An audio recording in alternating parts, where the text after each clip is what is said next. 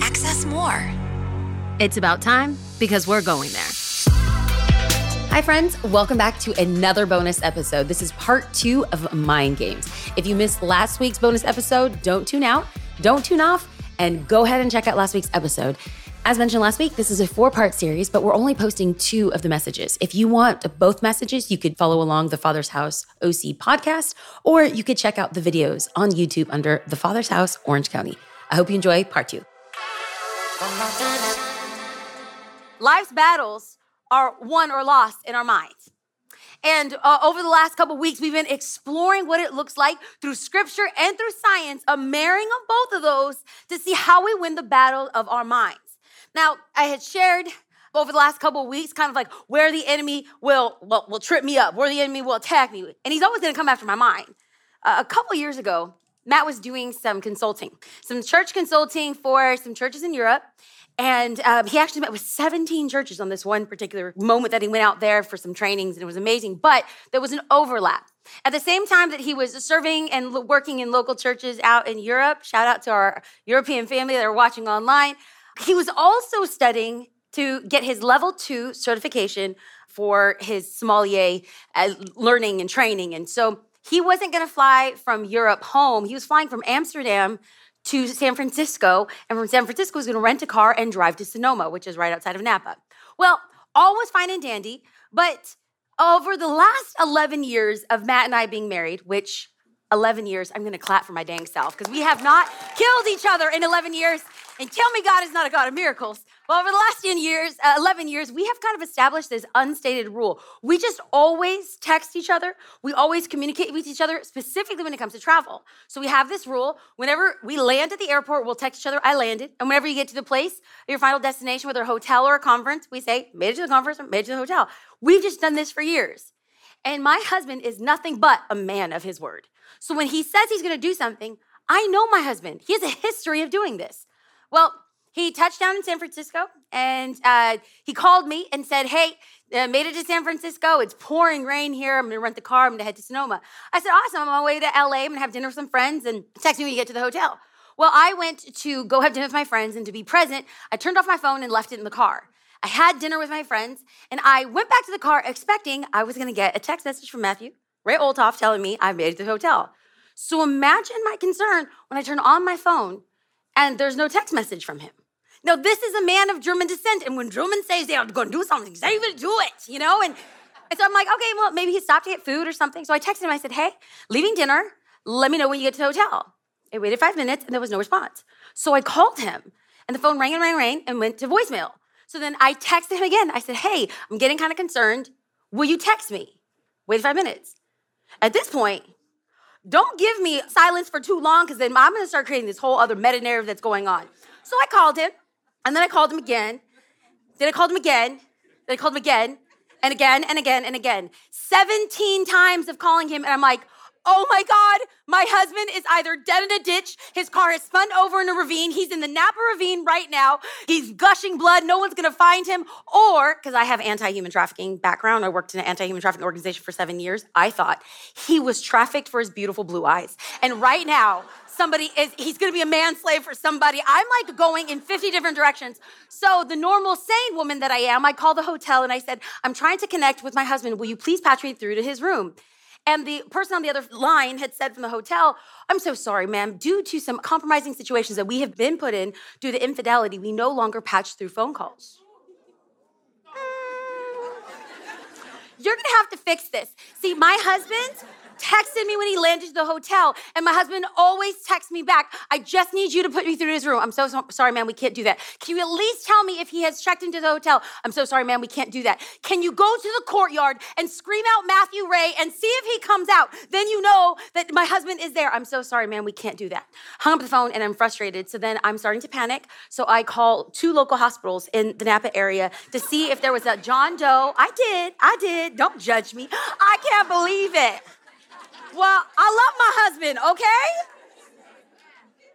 And then I also called another hospital. I said, is there anyone by the name of Matt Olthoff or John Doe? Are they there? And they said, no one's come in. So I'm like, okay. Then it's probably the accident, you know. So I call the local police station in both Napa County and Sonoma. And I said, I'd like to file a missing person report. I said, okay, ma'am, how long has the person been missing? I said, 2 hours. They're like, ma'am, I'm so sorry, you're gonna have to call back in 24 hours. At this point, I'm like crying in my bedroom, it's 3 a.m., and I'm like, oh my God, what is going on? God, why have you forsaken me? Now I'm gonna pause for a second, because we're gonna unpack this a little bit, but you're gonna have moments in life where you find yourself asking yourself, what was I thinking? Now, when you have those moments, it's not the situation that's the issue, it's the root issue that needs to be addressed.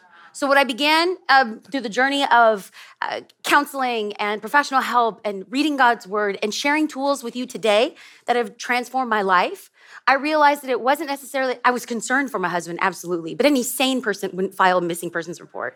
What it really revealed is that I have a trigger, I have an issue, I have a fear, and that is abandonment. So I'm losing my mind thinking something has happened to him because if my background, anytime that I was alone, something bad would happen to me. So the person who defends me, the person who protects me, the person who's with me cannot be found. I'm freaking out. So at 4 a.m. in the morning, I get a phone call and it says my Matthew on the phone because that's what I've saved him as. And I look at this phone and I pause and I was like, do I want to be saved and sanctified and a saint right now? Or do I just want to let him know how I feel? I answered the phone. I said, if you are not dead in a ditch, you will wish that you are. Okay, like what happened? He said, I'm so sorry. I'm so jet lagged. I just woke up. I face planted on the bed. I have my clothes on. The television's on. The lights are on. The phone's been ringing. I'm so sorry. And so once we had that moment, we de-escalated. I was fine. He was fine. Everything's fine. I asked myself, what were you thinking? Will you turn to your neighbor and say, what were you thinking? Put in the chat box, what were you thinking? That is also the title of today's message. Because we're all gonna have moments, you can sit there and judge me, but we're all gonna have moments where we find ourselves, instead of believing the best, we assume the worst, and we create a whole meta-narrative of what we think is gonna happen that never does. Or you are preparing for a work meeting because you are positive you're gonna get fired. You are positive you're gonna get laid off. You are positive they're gonna furlough you, and you are in consternation, you have stomach ache, you have a headache, and you go into your boss's office and you get a raise. Or maybe you're sitting here, you're worrying, and you know that God is the God of peace and he's the Prince of Peace, and yet you were thinking, I've been worrying about this situation, and it never happened. And you find yourself thinking, what was I thinking? Last week, if you were here with us last week, I said that I was gonna give you a tool. I was gonna give you a resource on how to break strongholds. Today is very simple, y'all. Today is very, very simple. Wherever you are, I just wanna give you 4 little instructions that I believe will change your life. I realized I came in hot for first service. Like I was yelling in first service because I realized I wish that somebody would have told me this years ago. How would my life have changed? How would my mindset change? How would I change as a woman and a person from making dumb decisions or living a life of anxiety or depression or worry had I had these tools? Well, I ain't selfish. I'm not a stingy girl. I want to give these tools to you today. Now, let's talk about the brain, a recap of what we've learned over the last couple weeks. Our brain will create neural pathways. But many people might get confused. It's not that you think a thought and a neural pathway is formed in your brain. No. It's that we engage with that thought. We think over that thought. We mull over that thought. And we engage with this thought, and what happens is that there's emotion attached to this thought. And what happens is that there's a chemical in our brain that's released that is making neural pathways. So when you think a thought, it gets easier and easier and easier to think and think and think the exact same thought. Here's the good news. If you are thinking all the amazing truths of God's word, that's awesome. But the really bad news is that if you've been believing a lie for years, you are creating neural pathways in your mind that have been ingrained for a really long time. Why does this matter? Because what is going on in your mind tends to come out in your life. And if you want to win the battles of your mind, it begins by taking control of what we're thinking. Our battle, we are at war. Paul, last week, if you were with us last week, Paul gives us very direct language about the war that we are facing with our mind. In fact, it's on the screen. You don't have to turn there. This is not the message. This is just a recap because it's important. Paul the Apostle says, We do not wage war as the world does. How does the world wage war? Well, with armory and tanks and guns and knives and shivs or shanks, wherever you're from. I don't know where you're from, but that's how the world wages war. We as Christians, we as followers of Christ, oh, no. We do not war with the weapons of this world. No. The weapons that we war with, no, they have divine power. That word power is dunamis. It's explosive power to destroy strongholds. So what's a stronghold in your life? It's a negative way of thinking. It's a pattern that's been formed in your brain for weeks, months, years, decades. Therefore, Paul goes on to say, we demolish arguments and every pretension that sets itself up against the knowledge of God, and we take captive. We put in the naked reverse chokehold that we spoke about, MMA status last week. We put those lies in a chokehold. We take captive every thought and we make it obedient to Christ. Why does every thought matter? Because what comes in your mind tends to come out in your life. What you think about will be made manifest in your life. Back that up with scripture. Well, in Proverbs 23:7, I grew up in the New King James Version. It says, as a man thinketh in his heart, so he is. What you think is who you be. That's the BIV ghetto version, okay? So today, what I want to do, I wanted to train our brain. For many of us, you might even have to retrain your brain. This is going to take a minute to do. It's going to be easy to talk about, hard to do. I'll be honest with you. This entire series was inspired and framed. This month is Mental Health Awareness. Thank you. I'm really special today. Great. Mental Health Awareness Month. And we wanted this series to help put tools and resources into people's hands because we don't want people to walk around as victims. We are more than conquerors. That means we're victorious in Christ. We want to put these resources in your hands. And one of the greatest resources that has changed my life and even Pastor Matt's life and where this series was inspired from is Pastor Craig Rochelle has a book entitled Winning the War of Your Mind. Let me tell you something. This man has spent so much time on neurotheology. That's the study of God and the understanding of the brain. It is a phenomenal book. If you want to go deeper, highly recommend that book. But today, what we want to do is we want to train our mind. Now, when we talk about training, you might think of like you got a new job and you're training for this position. You're training to be good at it. You're training to get a skill. Or you get a new puppy and you are potty training them so they don't have accidents in the house.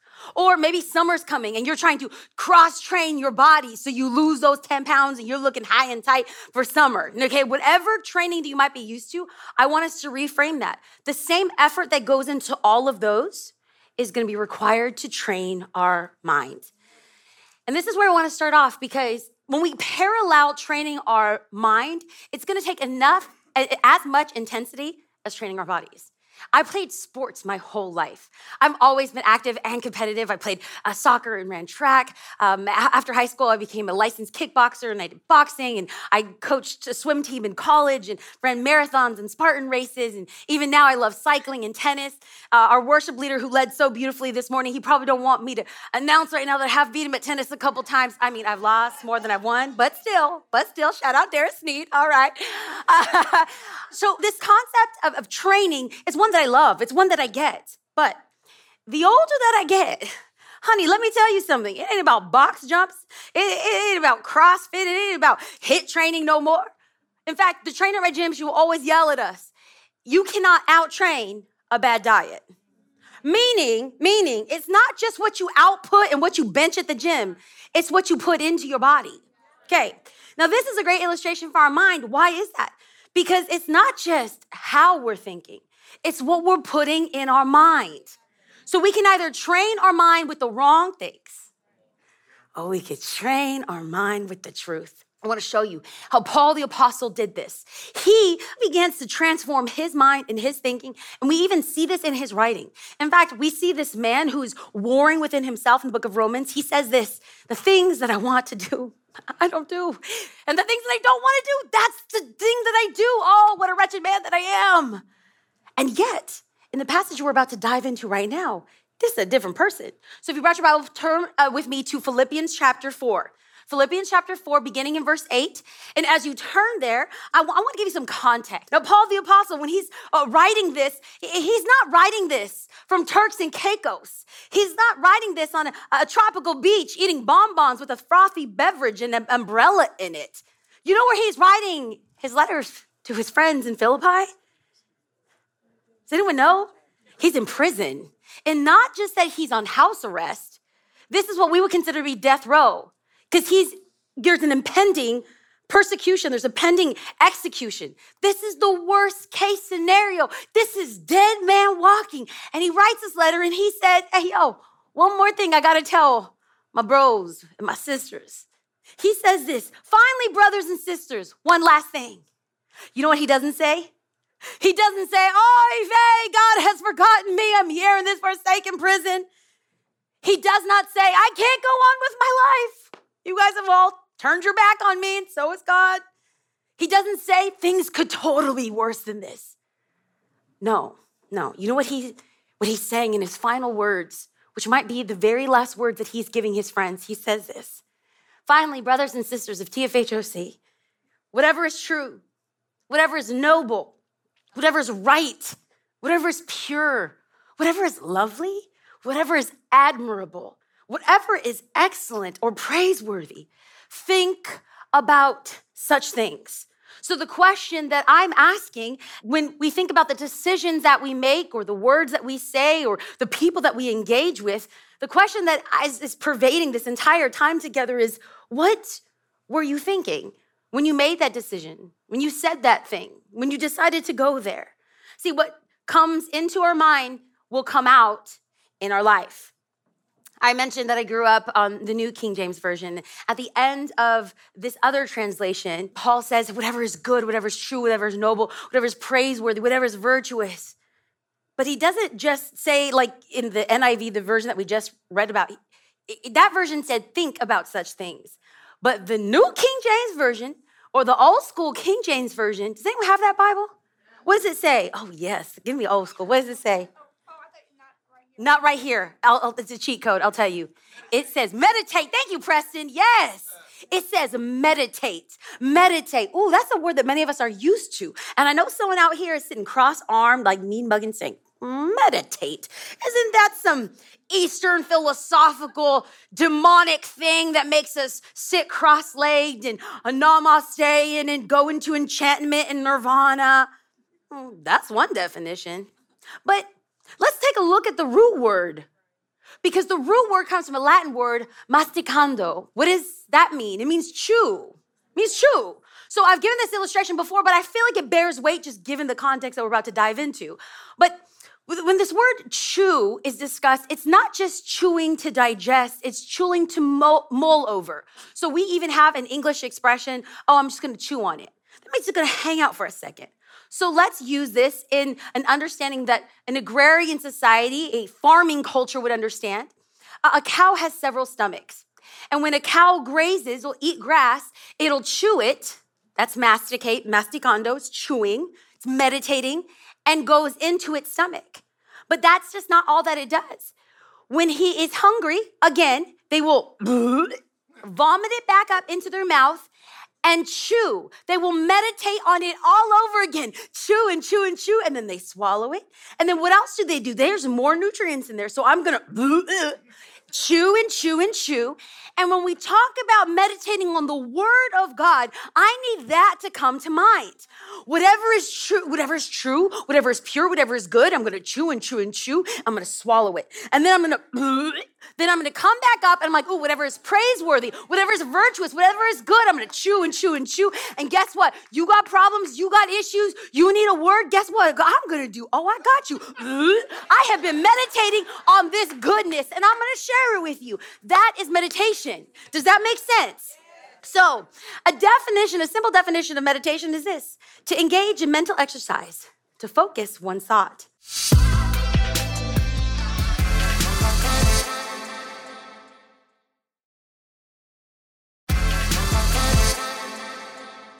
In fact, if you look at scripture, there is a number of godly people who are meditating. We see this word used commonly in Psalms. Look at what the psalmist says in Psalm 119:15.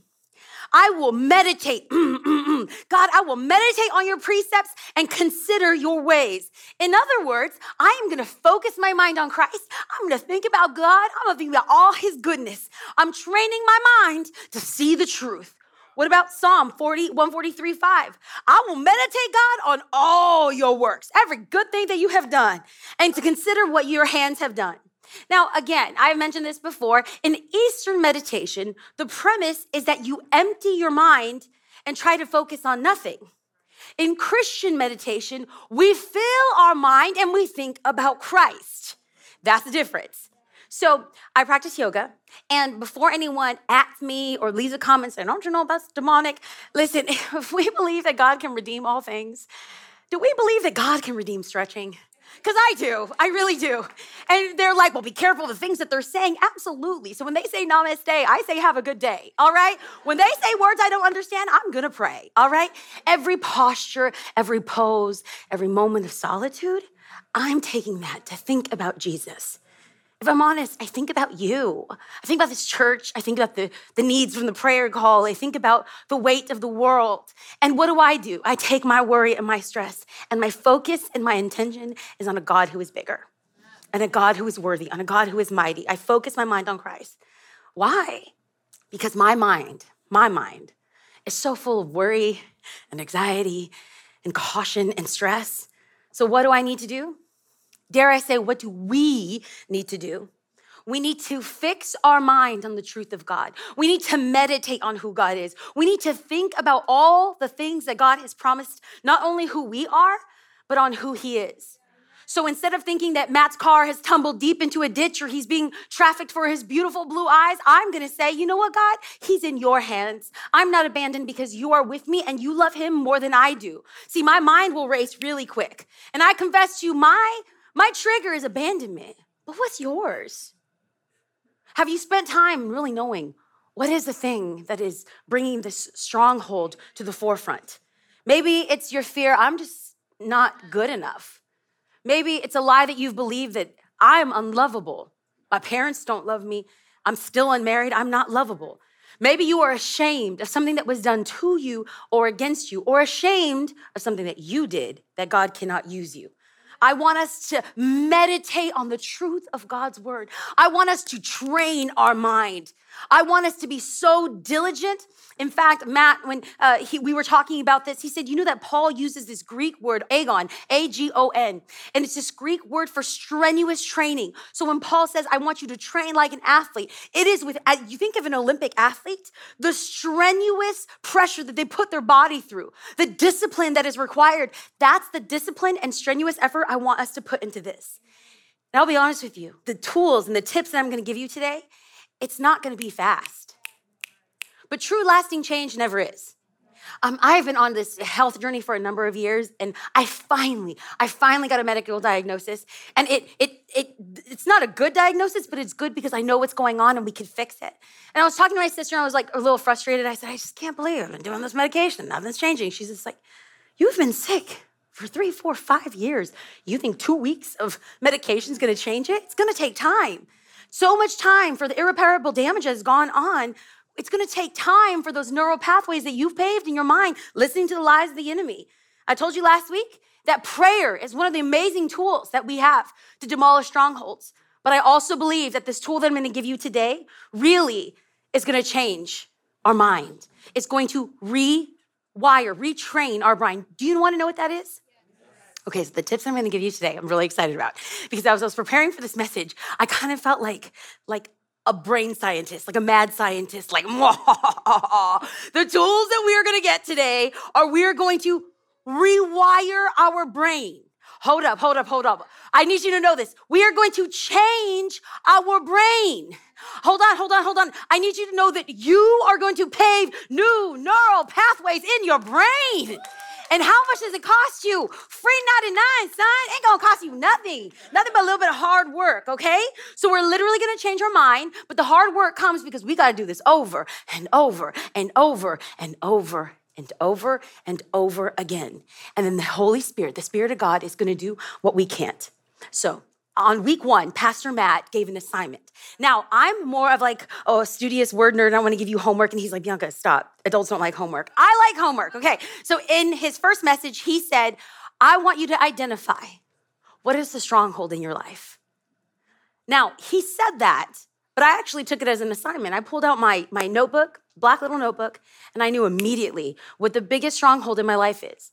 Now, I have put it at bay, and I felt like I have overcome it, and God is good. But let me remind you of something that a pastor once said. New levels, new devils. Those insecurities will come up and rear their ugly head every once in a while. So when I say that this is a daily discipline, that we're daily rewiring our minds, we are daily carving neural pathways, it's a discipline. His assignment, and I want you to write down because maybe you didn't do it, that's okay. But I just don't want you to feel as if you're coming to church and then you have conversations with God or with others and be like, yeah, I went to that Father's House church. Nothing changed in my life. Yeah, that's like me going to the gym, looking at other people do abs and wondering why I don't have a six pack, okay? You have to do the work. I can't spoon feed you forever because some of y'all come once a month, once every 2 months, and you're like, I go to that church and nothing's changed because you ain't doing the work, honey. So what I want you to do is take this assignment seriously. What is the stronghold? What is the thing that feels so irreplaceable, irreparable in your mind? What is the thing that is stopping you? What is holding your mind hostage that you have believed? Now, for some, it might feel like a lie. You know what? My family has been in financial ruin my whole entire life, and it's a generational thing. And my dad's dad and his dad's have been bankrupt and filed for bankruptcy. And you know what? We're just always going to struggle with finances. Or maybe you are like, I come from a family of addiction. It's just in my blood. All my uncles go to AA, and my aunties have not just 12 steps, but 22 steps because they real jacked up. I'm just going to be addicted for the rest of my life. Or maybe you have illness, and you're like, everyone in my family is illness. I'm predisposed to illness. I'm just never going to be healthy. Maybe you've tried to get close to God, and you're like, yeah, what? The first 5 minutes I spend with God, my mind's racing on 800 other things. I'm just never going to get close to God. Or maybe you're like, I'm never gonna lose weight. My family, we all have been addicted to food, and I'm never gonna lose weight. I'm always gonna be this way. Or maybe you find yourself using always and nevers, or I'm never gonna get married, or my marriage is always gonna suck. No, what's the dominant stronghold that has held you captive, where the enemy has lived rent-free in your mind, and you need to serve an eviction notice? I really want you to think about it. That's part one. Now, this is my question. That was his question. Now, my question as we tie up this series is this. What spiritual truth from God's word demolishes that stronghold? What spiritual truth demolishes and obliterates that lie straight from the pit of hell? Now, when I talk about truth, I'm not talking about some Instagram meme or Pinterest, fun little quote. I'm talking about the truth of the word of God. That word will demolish strongholds. So I want to go into God's word, and I want to remind us today, hey, get into the word of God, because getting into the word of God renews our mind. We are looking at our inefficiencies and our lack and our deficiencies, and we look at the word of God and we see how powerful God is, how strong God is, how intentional God is, and the plans that he has for us. That's why this is so important. So I created like a flow. It's not like 4 tips. It's just part of the exercise. It's part of the practice. It's part of the thing that's going to change you and your mind. And when you change your mind, you change your life. I'm a visual learner. I was homeschooled, so excuse me for the hand signals, but it helps me remember when I feel like there is a lie that has crept into the crevices and the corners of my mind, and I know I have to wage war with this thought, wage war with this lie, I'm going to seek out the truth of God. I'm going to go to the pages of scripture. I'm going to seek out the truth of God. And then when I believe that God's word has spoken to me, I'm going to write it out. So I'm going to seek out this truth, and then I'm going to write it out. Then when I write it out, I'm going to say it out loud. I'm going to declare it. I'm going to declare the word of God. I'm going to declare it and declare it and declare it until I believe it. So I'm going to seek out the word of God. I'm going to write out his promises over my life. I'm going to declare it until I believe it, okay? And guess what we're doing when we do that? We are creating new neural pathways. I want to give you the keys to set yourself free from the akamora, the stronghold that has kept you captive in the lies of the enemy. Now, I know this feels a little overwhelming, so I just want to break this down. We'll break this down. We're going to have a little school. I'll make it real simple. I'm actually going to give you prompts in here today to make this super easy. So now, the prompt on the wall right now, this is just a starter, okay? This is like a sourdough yeast starter. This is just a little bit of the old mole that makes the new mole good, okay? What you're gonna do is you're gonna take this and then you're gonna beef it up, okay? So maybe you're here today and you feel like, gosh, I just don't know what God's will is for my life. I feel like I'm lacking direction. I don't know what to do next. Guess what? God's got your back. My life belongs to God. Daily I seek him and daily he directs my steps. Doesn't that sound like Proverbs 3:5? Wow, I know his voice. Doesn't that sound like John 14? Because Jesus said, I am the shepherd and my sheep know my voice, and he leads me to his perfect will. That's Romans 12 too. Wow. So you're gonna take this, you're gonna seek out God's word, then you're gonna write it down, you're gonna declare it every day until you believe it. So maybe you don't feel like you need direction. You're maybe lacking confidence. You walk into a room and you feel insecure. You feel like I walk in and everyone's talking about me. I don't know what to do. I'm not gonna be enough. I don't have the right education. I don't have the right wherewithal. I don't know the right people. I don't hobnob with the snobs. Guess what you're gonna say over your life? My confidence is in Christ and Christ alone because his spirit lives within me. You know what Paul says? Paul says that I am more than a conqueror in Christ. Wow. And I can do all things. I can do everything he calls me to do. What verse does that sound like? Philippians 4:13. That's right, Mickey Bible scholar, front row. See y'all, front row. Sit in the front row. Spirit of God will hit you. All right, here we go. Maybe confidence isn't your thing. Maybe you got lustful thoughts. Maybe you feel like that thing that you are desirous of. I want to be desired. I want to feel turned on. I want to feel loved or an object of attention or affection. But I also know that I want to renew my mind. That's not for me. This is what you're going to start saying over yourself every day, every day.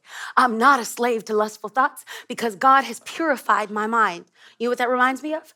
Isaiah 1:18, that though my sins be like scarlet, he will make them white as snow. I will honor him with my eyes and my thoughts, like Joel 30 says. My God is faithful. Even if I am tempted, he will always give me a way out. That's 1 Corinthians 10 something. I don't know, I forgot it. Vacation Bible School. Maybe lustful thoughts ain't your thing. Maybe comfort and food is your thing. Maybe you're like, I have been in my family and nobody loves me like a good chocolate cake. This is what you're gonna do when you're standing tempted in front of the refrigerator. When I am stressed, I turn to God, not to food. Psalm 130 verse 5. I come to Jesus because he is what I need. In him, he is sufficient. In him, I find my strength and comfort. Maybe it's not food. What if it's worry? I'm just a worrier. I'm a worry-wart. I worry about everything. I worry about worry and what worry is doing to my health. Guess what you're going to say? Because of Christ, I am not anxious about anything. What does that sound like? I will not be anxious about anything, but everything I will cast my cares. Philippians 4:13. No. Philippians 6. Yes, 4:6, honey. That's right. I cast my cares on God because he cares for me. 1 Peter chapter 4, I have the peace of God, the dwelling in my heart and ruling my mind. Well, guess what Isaiah says? That he is the Prince of Peace. So here's the thing. I want to calm everyone's nerves. And you were like, I never went to vacation Bible school. I don't know these Bible verses. It's all good. You know what you got at your fingertips? Ooh, our generation is so blessed. You know what we have? Google, okay? So this is what you do. You say Bible verses about, and you enter in your stronghold. I guarantee you, Google is like the Spirit of God. It'll tell you what you need, all right? So what you're gonna do is you're gonna seek out God's word. You're gonna write God's word. You're gonna declare God's word until you believe God's word, all right? That's what we're gonna do. Now, in a moment, we're gonna stand up and we're gonna give God worship. We're gonna give God our worries. We're gonna give God our cares and our anxiety. But before we do, I want you to know something very true, that the assignment that I have given you, the tips and the tools, the resources that I'm giving you and asking you to do, I'm not absolved from it. It's not something I'm asking of you that I am not daily doing myself, because I have to pave new neural pathways every single day. So, in full candor and disclosure, my stronghold since I have been a child is that I am not enough. And not that I am not enough, but that I will not have enough. Anyone who's grown up poor knows that feeling. And this has haunted me since I was in high school and into college and into graduate school. You want to know something? It served me well for a season. Oh, I was the first to arrive and the last to leave. I out-hustled everyone. I worked hard. I stayed up late. I was doing the work. And no matter what, there was always somebody who was smarter, taller, faster, who had more access to excess, that was more talented, or just simply was more than I could ever be. And without realizing, this stronghold had crept its way into my marriage, into my parenting, into my leadership, where I found myself saying, I'm not enough as a woman. I'm not enough as a mom. I'm not enough as a leader. I'm not enough as a church planner. I won't have enough time. I don't have enough team. I don't have enough resources. In short, it was reiterating constantly that I am not enough. See, I've been around church long enough to know that I have to go to God's word for his truth. Isn't that great? Yes. Slap a verse on it. Put it on a magnet on your refrigerator. Put it on a memory card. But see, seeking out God's truth isn't enough. I had to write that truth and begin distilling it and declaring it over my life. Because here's the truth of the matter, is that even now, if in honesty, in a moment of candor and disclosure, even now, when preparing Bible studies or even leading the church, I honestly feel like, golly, I'm not gonna have enough. God, you want me to write another message in just 6 days to bring another word of revelation to your people? God, so in my flesh, I'm gonna wake up earlier. I'm gonna work harder. I'm gonna study more. I'm gonna pray more. And all of those are really good attributes in and of themselves. But none of that requires the Spirit of God. And it's so isolating and so alone. And you feel like this is all on you. And I find myself saying, like, God, right now at this moment in time around the globe, there are over 1 million churches that are gathering and words that's being dispensed. So really, what do I have to bring? Now, in that, in believing that lie and feeling already in a deficit like I'm not enough, when there's people that make comments in person or online, whether it's about the word of God, whether it's about my outfit, whether it's about my makeup, whatever it's about my weight, do you know what it does? It constantly reinforces the neural pathway that has been formed in my mind again and again and again. You are not enough. And this week, I had to lay down some truth that, or realization that I have been saying, my greatest stronghold is that I'm not enough. I'm not enough. But the more that I've been declaring this truth over my life, I've realized that the issue isn't just that I don't feel like I'm enough. I actually, when saying that, I'm saying I don't believe that God is enough. So I had to do a flip. I began declaring this, and right now this is just a moment. This is just a little mantra, but I believe that the older that I get and the more that I know myself, this is going to expand and grow into a whole manifesto. So when I'm 85, people are going to know what I'm about. My daily declaration goes as such. God, you are Jehovah Jireh, which means you will meet my every need, Philippians 4:19, because you are God who is more than enough, Exodus 16:4. I exist to prophetically proclaim your words to your people. Since my mother's womb, your hand of favor has been on my life, Psalm 139:19. And I am declaring that you are my enough. Because of your stripes, I am healed physically, emotionally, and spiritually, Isaiah 53:5. I will not hoard your blessings, but I will share your blessings with those in need. See, you have fashioned me as a developer of people, a loving truth teller, a rebel revival starter whose voice makes the enemy cower. The enemy has taken from me when I was younger. He will pay back in blessings in this life and in the life to come. Joel 2:25. Serving people isn't something that I do. Serving people is who I am because that is who Jesus is. John 21:17. I'm anointed. I'm created. I'm driven. I'm loving. And the world will know you by how I live my life. I am enough and I have enough because you are more than enough. So I seek out his truth. I write his truth. I declare his truth until I believe his truth. Why does this matter? If you don't control what you think, you'll never control what you do. Take back your mind. Take back what the enemy has stolen from you, the lies that you have believed. Take it back and then fix your mind on things that are true and admirable, excellent and praiseworthy. What are you gonna do? You're gonna seek out truth. You're gonna write truth. You're gonna declare truth until you believe the truth. And as followers of Jesus, what will we not do? We will not be conformed to the things of this world, but we will be transformed. How will we be transformed? Okay, well, it's not by trying harder or doing more or losing more weight or getting another degree. No. The greatest power that we have to overcome lies is the truth of the word of God. And we will not be conformed to this pattern of the world, but will be transformed by the renewing of our mind. When we know the truth of Jesus, it's actually his words that say, when you know the truth will set you free.